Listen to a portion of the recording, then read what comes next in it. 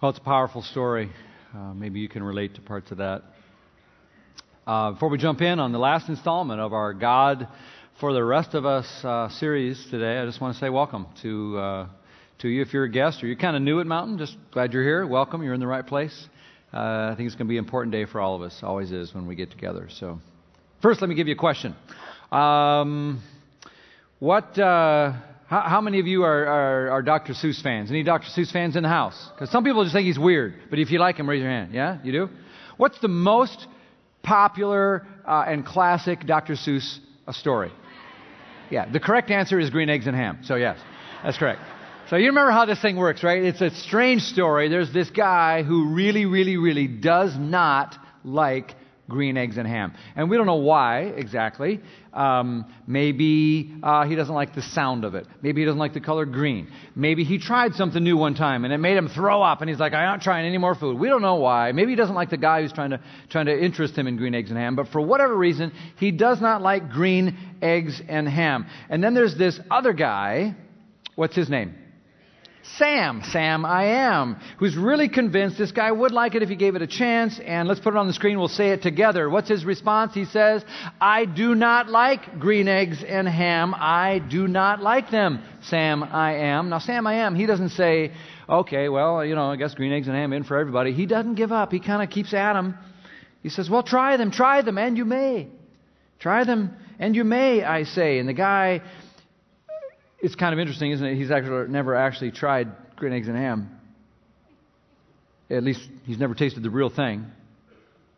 So he's not budging. I will not eat them in a house. I will not eat them I will not eat them in a box. I will not eat them I will not eat them here. I will not eat them there. I will not eat them anywhere. I do not like green eggs and ham. I do not like them, Sam I am. And that's that. And that pretty much describes some people's attitude toward the church. That pretty much describes how some people feel toward Christianity. I do not like it. I will not do it. I've been turned off, burned out, bummed out, thrown out, ticked off, ripped off, disillusioned, disappointed, disgusted. And when it comes to church, Christians, God, and all that stuff, I do not like it, Sam I am. And sometimes it's not because they've never tried it. Sometimes it's because they have. And found it distasteful. There's a growing negative perception of Christianity and the church in this country. A lot of people hear it and want to run the opposite direction. I mean, I get this all the time, in my profession. I'm on a plane having a nice conversation with somebody. It's going really swimmingly until it's like, well, what do you do? It's like, oh, here we go. Sometimes I think I'm just going to say, I'm into a global enterprise. We have people in every country, or maybe next time I'll say, I do heart transplants. That would be better, wouldn't it? Or I could just say I'm a shepherd. Anything. But when I say I'm a pastor, they're like, oh, I was just starting to like you. But whatever, you see the culture has changed around us. The landscape has changed. There's a pluralism. We're not the only game in town anymore. We're not the only ones who define morality. We're not the center of the big dogs at the table anymore. There's a smorgasbord of spiritual options. We're living in a postmodern era, which is sort of anti-institutional, anti-everything that was, anti-anything is with standards. So we live in a post-Christian era where we're basically the away team. We used to be the home team. We'd come in, everybody cheer and hope we win. Now we still play the same game, but we show up, everybody boos and hopes, they don't care about us. We're the away team. And things have shifted. There's no cultural magnet drawing people to the church anymore like there used to be, sort of automatically. You've heard me share about some of the statistics here. The rise of the nuns. I'm not talking about those with black and white habits. I'm talking about nuns, meaning those who, when asked, what's your religious affiliation, check the box that say, ain't got none. None. It's the fastest growing religious group in America, the nuns. And even faster growing now is the duns, those who are, I was in the church, but now I'm just done with it. I'm disillusioned, I'm disaffected, I'm disconnected.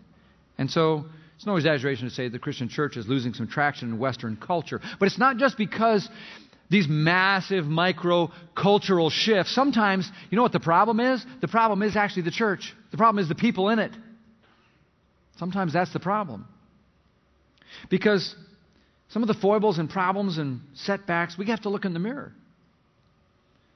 It's the lives of people who claim to follow Christ that sometimes live in a way that even a casual observer recognizes as incongruent with Jesus' call to be loving, fair, kind, engaged, sacrificial, patient, unselfish, compassionate. People know that's what Jesus is about, and sometimes their impression of churchgoers is that they see Christians instead, and the data supports this in numerous studies, what they think of Christians is judgmental, hypocritical, too political, anti-gay, narrow-minded, anti-science, naive, cliquish, isolated from the real world, 100 years behind the needs of society, good at giving guilt trips, but not so good at actually connecting anyone with God, people who are mean and grumpy and weird and sometimes always talking about money, and if I wanted to play bingo, I'd join another meaningless club, and if I need a nap, I'll stay home and take it on my own couch.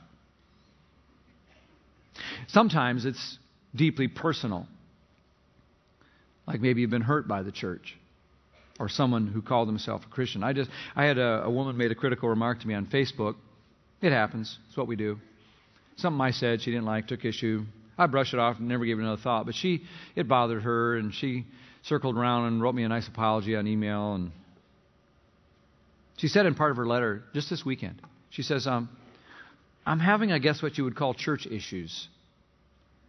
I'm struggling with major bitterness from growing up in, and she names the kind of church it was. She felt was kind of cult-like and very abusive. She said, it's no excuse, but I guess I wanted a reason to say, see, there's my reason for not going to Mountain anymore. I'm having a hard time trusting anyone, especially a church community. But listening to your voice at the funeral, I just knew I needed God, and I didn't want to stop being a part of this church. Sorry for taking out my church paranoia and bitterness on you and something so stupid as a Facebook post. I said, well, you might want to come this weekend. Maybe you've got some issues with church too. Dawn does, because she was 17 years old. She got pregnant and got thrown out of the church she was in. Later, she was studying science and had a lot of questions, went back to church, tried to join. She asked her questions. They took it as a sign of disrespect, asked her to leave. When it happened a third time, she said, I'm done. Who needs this? So what's your reason for being disappointed with the church? It's okay, you can be honest. You know, as an outsider, if you're an outsider, you probably got a lot of disappointments. Probably why you're not part of the church, because there's something about it that you're just, if that's what God's about, I'm not interested. And if you're an insider, well, then you get a close front row seat to all the problems. You probably have even more disappointments. We all do. We all do. Maybe it was just a church that just seems to uphold their traditions more than really connecting people with God, or maybe it's something that's happened to you. Your heart got ripped out, or some big problem you took to God in prayer and it didn't go your way. He didn't answer it. He didn't fix it. And now you're just like, why would I want to go to a church that worships a God that lets someone I love die of cancer? You know, for a lot of people, a reason that they get kind of disillusioned and turned off to church is they'll say something like this. They say, the reason I don't go to church is you know who the church is? Nothing but a bunch of hypocrites. Right, you know this guy. Nothing but a bunch of hypocrites. Some of you remember the movie from 1994 starring Jim Carrey called The Mask. It's from where we get the word smoking. Just a little history there for you. It's about a guy who finds this mask, and the mask has special powers, and when he puts it on, he kind of assumes a different persona. It gives him special powers, and it's cool for a while. Then he discovers he can't live without it. He actually has to have the mask because he just kind of takes on this other persona. And you know, a lot of people do that in real life. They live behind masks and kind of present a false self to others. That's the name for that is hypocrite. Someone who lives behind a mask presents a false front to others. And Christians are particularly good at this.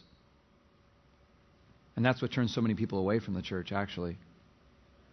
We all know of some public figure, pastor, priest somewhere, saying one thing, but then abusing kids or stealing money or cheating on the side or whatever. But it's all of us. It's down at the grassroots level, isn't it? So maybe religious hypocrisy bugs you and you're turned off by that. I would want you to know you're not alone. In fact, you might be helped to know that Jesus really, really was bothered by religious hypocrisy. Might be strangely ironic and encouraging to you to know that. In Jesus' day, in fact, they had the religious leaders of the day of the Jewish faith were Pharisees. They were like on top of the holy heap because they got to make a lot of the rules, so they set it up to win. They were the ones who kept the rules and were looked to as the most holy among them because they kept all the rules. But the truth was, Jesus came along. Jesus has a way of like seeing right through us. You can try to put up a facade or a mask, and Jesus knows us. He connects with us at a heart level, not at some exterior level of where we try to act religious on the outside. He's not impressed. He doesn't even see that. What he sees is us. And he saw these guys, these Pharisees, for what they were, and he has actually some very scathing remarks for them. Some of his harshest criticism is against religious people who try to present one thing when inside they're another. I thought I'd share some extended words from Jesus with you today. Probably more than will make you comfortable, but I think that's kind of the point. So, let me share with you some words from Jesus. Matthew chapter 23. Jesus said to the crowds and to his disciples, now remember, the Pharisees and the teachers of the law, they're standing right here, but he's talking right past them. He's talking to these guys about them, which is kind of rude. The teachers of the law and the Pharisees are the official interpreters of the law of Moses. So practice whatever they tell you, but don't follow their example because they don't practice what they preach. They crush people with unbearable religious demands, but they never lift a finger to ease the burden. Everything they do is for show so people can see. Okay, wow. Then he turns and talks directly to the Pharisees, like toe-to-toe, nose-to-nose, eye-to-eye. Some of your Bibles will say in verse 3 the words, woe to you. It's translated here, what sorrow awaits you, teachers of religious law, you Pharisees, hypocrites. You shut the door of the kingdom of heaven in people's faces. You won't even go in yourselves, and you won't let others enter either. What sorrow awaits you, teachers of religious law and Pharisees, hypocrites, for you cross land and sea to make one convert, and then you turn that person into twice the child of hell you are. Whoa. Yowza. Jesus, tell us how you really feel. Jesus says, I'd be happy to. He continues, verse 23. What sorrow awaits you, teachers of religious law and you Pharisees, hypocrites, for you're careful to tithe even the tiniest income from your herb gardens, but you ignore the more important aspects of the law, like justice, like doing the right thing, like mercy, like caring about people, like faith in God. You should tithe, yes, but don't neglect the more important things. You're like blind guides. You're leading everyone, but you don't know where you're going. You strain your water out so you don't accidentally swallow a little gnat, but you're swallowing a camel. Verse 25. What sorrow awaits you, teachers of religious law, you Pharisees, hypocrites, for you are careful to clean the outside of the cup and the dish. They had all these rules about religious ceremonial stuff. They had to wash the dishes a certain way. But then he's pointing out that inside yourself, you're filthy. You're full of greed and self-indulgence, you blind Pharisee. First wash the inside of the cup and the dish, and then the outside will be clean too. What sorrow awaits you, teachers of religious law and you Pharisees, hypocrites, for you're like whitewashed tombs, beautiful on the outside, but filled inside with dead people's bones and all sorts of impurity. Outwardly, you look like righteous people, but inwardly, your hearts are filled with hypocrisy and lawlessness. Do you think Jesus has an opinion about hypocrisy? It's very hard to tell from the text. You could read it any number of ways. No, you can't. It's pretty clear what he thinks. The word that Jesus is using there for hypocrite was taken from the Greek stage. You remember the amphitheaters and the Greek dramas they would have in those days. And so they would come out, and an actor would come out and would use a big mask that would kind of have the features in front of it of the character that he was going to play at that moment. He might come out one minute and play the part of an old man, a rich old man, and the next moment he'd go behind stage, get another mask, come out and play the part of a poor old woman, and the masks allowed them to sort of take on these different characters. The Greek word for those masks actually relates to our word persona, and this is the word that Jesus is using, hypocrite, to refer to what he's saying. He's saying some people are doing that. What those guys do on stage, some of you are doing that in real life. You're just taking on a mask, a persona. And he condemns it. And don't miss the point here. Jesus' main problem is not that they've got some dark things on the inside. Jesus knows what to do with that. His problem is not that they've got bad stuff on the inside, but when we give the impression that we don't. The issue isn't interior brokenness or selfishness or sinfulness of any kind. It's the false exterior that we display. It's the deception, the mask that makes us a hypocrite. And it's also what makes Christianity distasteful. And it's what the devil uses then to weaken the church. When we act like hypocrites, we're actually not being honest with God, and so we're not really connecting with the one we need the most. And it also drives us from each other because everyone smells it and doesn't want anything to do with it. So this is important stuff. And friends, it's why the church simply cannot be a judgmental place of holier-than-thous that pretend to be perfect. A place that shames people for messing up or confessing or sinning. Because that just trains everyone to be fake. It just trains everyone that's not acceptable to learn to hide your sin, get behind the mask. When we can't accept each other as broken sinners, that's how we get in. That's the whole deal. That's the point. That's why the church, we say around here, no perfect people allowed. If you're perfect, get out. That ain't for you. Go to some perfect church, right? So, what happens is, honest people in a church like that, they realize, they know they're broken, so they don't want to stay around a place where everyone's, and so all you have left is all the phonies who are good at playing the game and covering up and being pharisaical and acting like I'm doing religious stuff on the outside when inside we're filled with dead men's bones. And when we do that, we might make ourselves look good to someone else in the short run, but far more people are turned off to that kind of unattractive place, a collection of hypocrites. Because when we're so busy convincing everyone, I'm good, that we really don't need God after all, we're far away from the gospel. But when we can just say, Lord, have mercy on me, a sinner.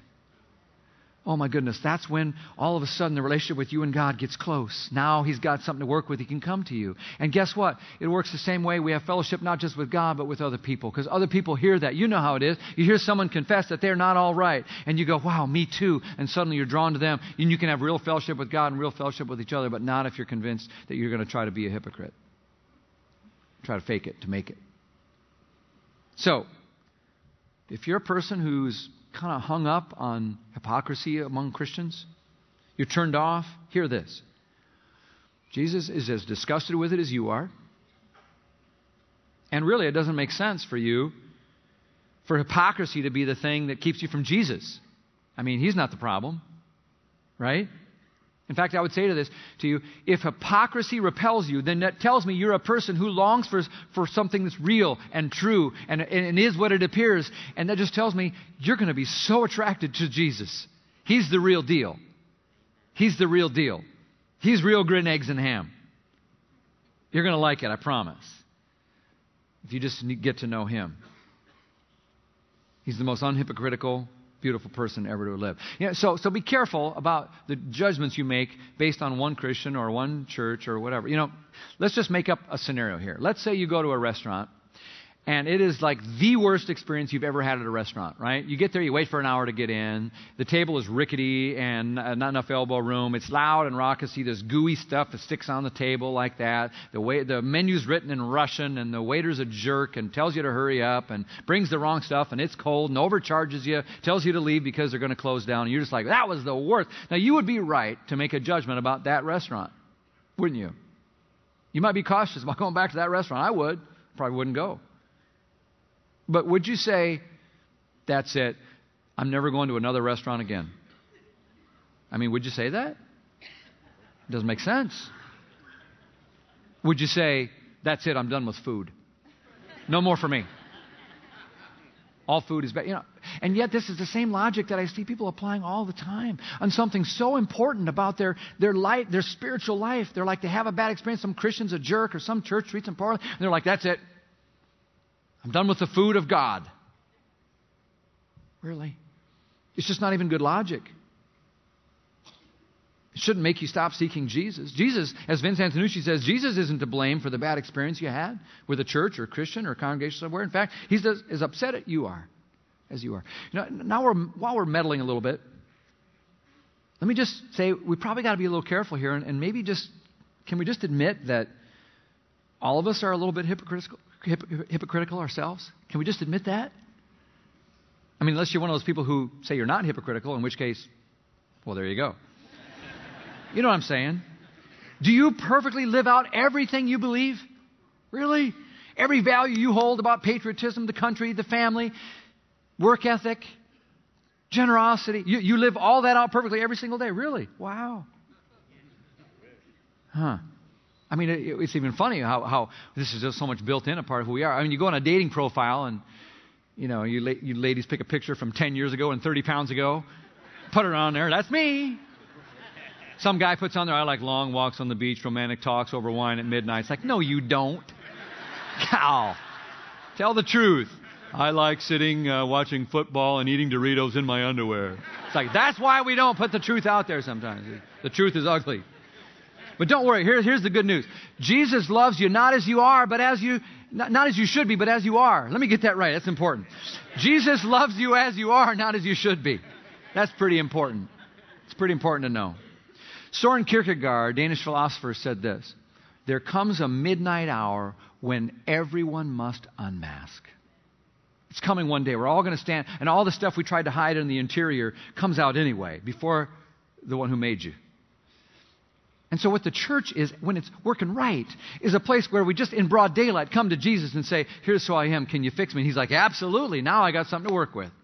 And He comes and He heals and He tends to our sin and our brokenness and helps us and draws us together in these little communities that we call the church. When they're working right, they're people, not with masks, but people who pull their masks away and say, Lord, have mercy on me, a sinner. And now listen, if you're inside the church, and you realize, you know what, I'm a bit of a hypocrite, like I stand before you as a hypocrite. Man, we got to remember that Jesus hates that. He condemns hypocrisy. Doesn't want us to be hiding that stuff. Jesus hates it, but you know what? He doesn't hate me. He doesn't hate you. He doesn't condemn you. In fact, He comes to save you. And you know, one of the things that He comes to save you from? Hypocrisy. And our tendency toward it. Here's Vince. The beautiful truth, he says, I've learned, is that God is not just for those who've been turned off by the church. He is, but He's also for those hypocrites who've turned them off. There's even grace for you and me. And if you're on the outside of the church looking in, you've been turned off by hypocrites. I stand before you as part of the problem. I'm sorry, I've not lived up to so much that Jesus has called me to. I'm so ways not like Him. But what I'm saying to you is, it's not really about me and what you think of me or this church or any church. Your deal is with Jesus. You got to deal with Jesus. In broad daylight or at midnight hour, one or the other, you got to deal with Him. And it does matter what you do. Listen, if you find a perfect church somewhere, do not join it. Please, you'll ruin it. All right? This church is filled with hypocrites. Come on in. There's room for one more. There's room for one more. People who are humble enough to say that's one of the things that we need Jesus to save us from. It has to do with Jesus. So while we're at it, I want to say some things to those who are really turned off by the church. And some are really turned off because of things that have happened in history and what Christianity they think stands for. A lot of times when we have problems with historical Christianity, sometimes Christians will come and they'll want to offer an argument. They'll want to say, no, here's what you really should think. Sometimes people call that apologetics. Apologetics is more, but sometimes it resorts to that, just kind of an argument. I'm not going to do that today. If you're turned off by the church, I suspect that what might help you more is not apologetics, but an apology. So in a very sincere way, on behalf of Christians and myself, instead of apologetics, let me offer to you who are turned off by the church an apology. I'll start by saying I apologize for the Crusades. That blemish in the church's history from the 11th to the 13th centuries where in the name of God, in the name of the church, we went around killing people, calling them holy wars as if there were ever a greater oxymoron than that, taking cities and committing all kind of atrocities under the name of Jesus. And I apologize for the Inquisition, another dark time in church history where we put people on trial for not believing the right thing and then turned them over to the government to beat up on them. I apologize to people who were sent out many times by the church to discover the new world, and when they got there, they ended up killing the natives in the Caribbean, in the South America, Central America, North America, all in the name of Christ sometimes. I apologize for those in the U.S. who were racist and tried to make it look like the Bible justified their inhumane and activities around slavery. And I apologize for Christians who are still racist today, who perpetuate the divide and fail to recognize that Jesus came to break down the dividing wall of hostility between us and God and us and one another. And I apologize for cheesy televangelists who try to sell God like it's a Ginsu knife on an infomercial. And I apologize for priests and pastors and counselors and people who wear the name of God who have committed heinous crimes against children and then when it was discovered, tried to cover it up. And I apologize for Christians who try to change the world, but not through love and biblical justice and relationships the way Jesus did, but through political power and coercion, and who have made Christianity resort and reduced down to a political voting block and an unattractive and ugly thing. I apologize for churches that are toxic and abuse people and never really hold out the good news of the cross. I apologize for churches that have watered down the truth so much and been so politically correct they have no power to really save or help anyone.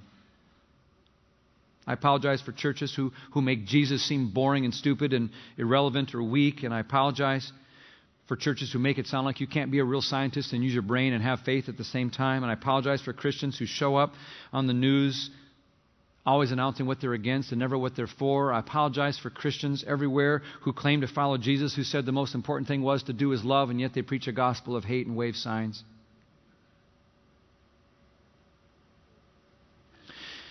There's a lot of people who claim to represent Jesus who don't always get it right. And Jesus talked about this. He warned us about it. He said there'll be false prophets all the time. A prophet says, I speak for God. And Jesus says, yeah, not everyone. Some of them have the business card and they wave it in your face. They say, I'm with him, but they're not an official rep. They're not an authorized dealer. Trust me. Jesus warned about that. He said, you'll know a tree by its fruit. You can see who Jesus is. Look at the fruit. If a tree keeps dropping pears, and says, I'm an apple tree, it ain't an apple tree. Look at the fruit. And you can see who Jesus was. And if the person repping him doesn't look like Jesus, then you don't have to believe everything they say and make a judgment about Jesus based on them. And I know some of this is more than just history. Some of it's personal for you. So while I'm apologizing, can I just say I'm sorry if you had a Sunday school teacher or someone in religious education who belittled you or made you never want to go back because they told you to take off your hat or stop running in the hall or quit talking. I apologize if you had Christian parents who used the Bible as a weapon and made you think of God as something to be feared rather than someone to be loved. I apologize for that uncle who had a Bible on his coffee stand and a stack of porn under his bed. I apologize for the people who you knew were Christians, at least on the weekend, but who during the week you heard scream at each other through the walls next door, or gossip and tear down and be vicious and mean to others, and yet get in the car and head off to church with smiles on their faces on Sunday morning. I apologize for anyone who, as a Christian, made you feel second class because you couldn't dress a certain way to show up at church. Or I'm sorry if you went to a church or a church leader and you had a real problem and you brought it and you felt like they mishandled it and mishandled you and mistreated you and didn't listen and didn't offer you any help and gave you some kind of simplistic cliche answer. I'm sorry. And I'm part of this problem, I got to tell you. I just am. We are all so different sometimes from what Jesus was really like. Jesus, who was this loving, dynamic, engaged, passionate, compassionate, funny, fascinating, fair, just, fair, loving, a most amazing person ever. And we just don't always be that way, do we? So I'm sorry. Sincerely. It probably also needs to be said that once in a while, it's crazy, but once in a while, people who wear the name of Jesus let a little Jesus show through. Now, this is actually more amazing to me. The church is a human and divine institution, right? If Jesus would have just said, I'm going to start me a church, but I'm going to make it all God. Well, that would have been a pretty good church probably, but it wouldn't have involved any of us. It's a human and divine institution, and sometimes the human shows through too much, and that's what turns us off and turns us away. But once in a while, God works in this strange mixture with this human divine institution, and you see the beautiful bleed through. You see Jesus bleed through. You see broken people like us come together, humbly saying, Lord, have mercy on me. And He chooses to work through us. The church is the hope of the world. We're plan A. Oh no, there's no plan B. But good news is God works through broken things. And once in a while, you see the church do something, and you're just like, wow, that was just like Jesus would have done. And it's amazing and refreshing. And if we're going to be honest about it, we have lots of things to be embarrassed for, but there's some things that are kind of remarkable too. I mean, if you want to look at history, let's look at history. I mean, in the early centuries of the church, Christianity grew like crazy, like wildfire. Unbelievable. How did it happen? Well, one of the reasons was the plagues. Plagues were wiping out humanity. At one point, 2/3 of the whole area would be wiped out. At one point, 5,000 people dying every day in Rome. And everybody's running out of the city, running for their lives so they don't get the disease, except the Christians who stayed and who served and took care of the sick and loved on them, many times taking their own disease into their own body where they died in service to others. Now, friends, that's what it looks like to follow Jesus. And it turned heads of the ancient world, so much so they said, what is going on here? And it grew like wildfire. And that kind of act of Christ-like love once in a while bleeds through, and you get a little glimpse of it, and you go, wow, that's amazing. It's not what I thought about the church. And God still uses us. Or think about the abolitionist movement that finally put an end to the enslavement of people of African descent in England and the U.S. You know how that happened? It was Christians. It was Christians who believed that their faith in God said, you know what? We're all created with inherent value from God, and this, what we're doing, is not right. And it was people like Harriet Beecher Stowe who wrote Uncle Tom's Cabin. She was the daughter of a preacher, and she was abhorred at what she saw and was experiencing in her own life. She said it was a dishonor and a discredit to Christianity. We could go on. Did you know that Christians, in the name of Christ, have founded the majority of the world's hospitals? Did you know that? Did you know that we're still the single greatest provider of health care in the poorest places of the world? Free health care all over the world for the terminally ill? Christians do that. Christians do more for caring for the poor and the marginalized, for schooling of children, and create the most orphanages of anyone in the history of the world. More debt relief for the poor, all from Christianity. Because people were trying to serve Jesus. You know what? Foster care, social work, rescuing children from abuse. Christianity is the impetus behind most of the world's efforts in these things. Christians have led out in prison reform, labor reform. It was Christians who founded the 12-step program to help people discover a way to get free from addiction. Christians motivated by Christ's care for the handicapped is what led to advances in Braille and education for the deaf. All the great literacy movements to help people get educated and move forward in life that happened, almost all of them started with Christian impulse. 138 of this country's first universities, 128 of them started by the church. The Royal Society for the Prevention of Cruelty to Animals owes its start to a Christian minister who said all of God's creatures matter. Organizations do so much good among the poor and disenfranchised with food, education, and help and health care, like World Vision, Compassion International, Habitat for Humanity builds homes for the poor, Salvation Army, YMCA, Red Cross, International Justice Mission, Rafa House sex trafficking rescue work, all of it, Christians.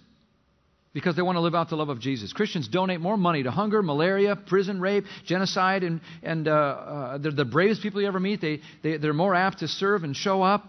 So yes, we have a lot to apologize for, and there's so much that's embarrassing that blemishes the record of the Christian church. But you know what? If we're going to be honest and truthful, let's just admit that, once in a while, God's in this. This is amazing. Once in a while, people show the love of Jesus, and it happens to the church as well. And if you're a Christian, you just got to realize you're representing Christ. And people do notice, and they draw conclusions about Him based on how we are. So it matters that we live lives of godliness, purity. And if you're losing your faith over something that's happened and turned off, just remember, if you say, I don't believe in God anymore, don't worry. He still believes in you. And He invites you into not a perfect church, but a place where you can be honest about yourself and find that you'll have a God who doesn't love you as you should be, but a God who loves you as you are. And that's what the church is a collection of people who get what God has done for us in Christ. I promise you that's what we're trying to do here at Mountain. I'll also promise you we won't get it right. We won't be perfect in this. But I will tell you, we're recognizing that the church is the hope of the world, and it's the most important thing God's ever started. And what we're trying to do is the green eggs and ham thing. Just kind of bash some stereotypes, because so many people are sure they know. They're sure they know. But if Psalm 34:8 says this, just taste and see that the Lord is good. You're going to like it. It's green eggs and ham, I know. But I know you think you don't like the church. I know. But will you try it? And when you do, when the guy in the story tried green eggs and ham, what happened? He's like mind blown, like whoa, like the old Gomer Pyle. Surprise, surprise, surprise. It isn't what I thought. And that's what kind of church we want to be. So we can say surprise, surprise, surprise. It isn't what you thought. Dawn, remember I told you about Dawn? That woman had been thrown out of 3 churches, pregnant at 17. Years later, someone invited her to this church to watch a baptism. She came in with her coat on, all skeptical, arms crossed. But something happened to her when she saw that baptism, when she saw what was happening here, and the way people welcomed her. It kind of opened her heart to worship it all. She came back months later to welcome the mountain. God had her. God had her and loved her. And she realized that all the impressions she'd had of the church wasn't really what God was like. And Dawn became a follower of Jesus, and she still serves him well to this day. We love being that kind of a place where you can bash some stereotypes. You can surprise people, turn some heads, and say, it ain't what you thought. It's green eggs and ham, man, and it ain't bad after all. You just never got a chance to try the real thing. And that's how I feel about what we're trying to do. We're not a perfect church, I'll tell you that. Here's what we're perfect for. We're perfect for people who hate church. Mountain's a great church if you don't go to church. If you don't like church. If you don't care about church. We're a great, safe place for you. And God is like Sam I Am, saying, just come on, taste and see. And this is a safe place to do it. You know, once in a while, you see this. Surprise, surprise, surprise. Turns heads. Like, oh, I thought the church was this way. I thought you hated gays. I thought you were segregated. I thought you were mean. I thought you were boring. You say, you know, guess what? Guess it ain't that way. It doesn't have to be that way. We did these services. We stepped up just humbly to say we'll serve in any way we can for these fallen officers in our county recently. And the outpouring of service was amazing. What's more amazing is how people were so amazed by it. They were like, thank you. I can't tell you the number of people who were like, we're so amazed and impressed at what you all did. And I'm like, it's what we do. Surprise, surprise. Try it. You like it. One lady came up to me. Actually, I'll tell you about this. An old friend emailed me. He says, I'm not religious, but things are hard in my life. My life is a mess. And I saw what you guys did, and I feel like maybe I need God too. You seem like a cool place with cool people. Maybe I could try it. How do I get started? Surprise, surprise, surprise. Sometimes we can be turned off by churches because we just need to see Jesus at work through them once in a while. And once in a while that happens. A woman came up to me and said, after the funeral at the graveside, she said, I heard you say some things today on TV about peace. I know that's what I need in my life. Do you have a place for me? And I started to answer. She says, but you got to understand, I don't do the church thing.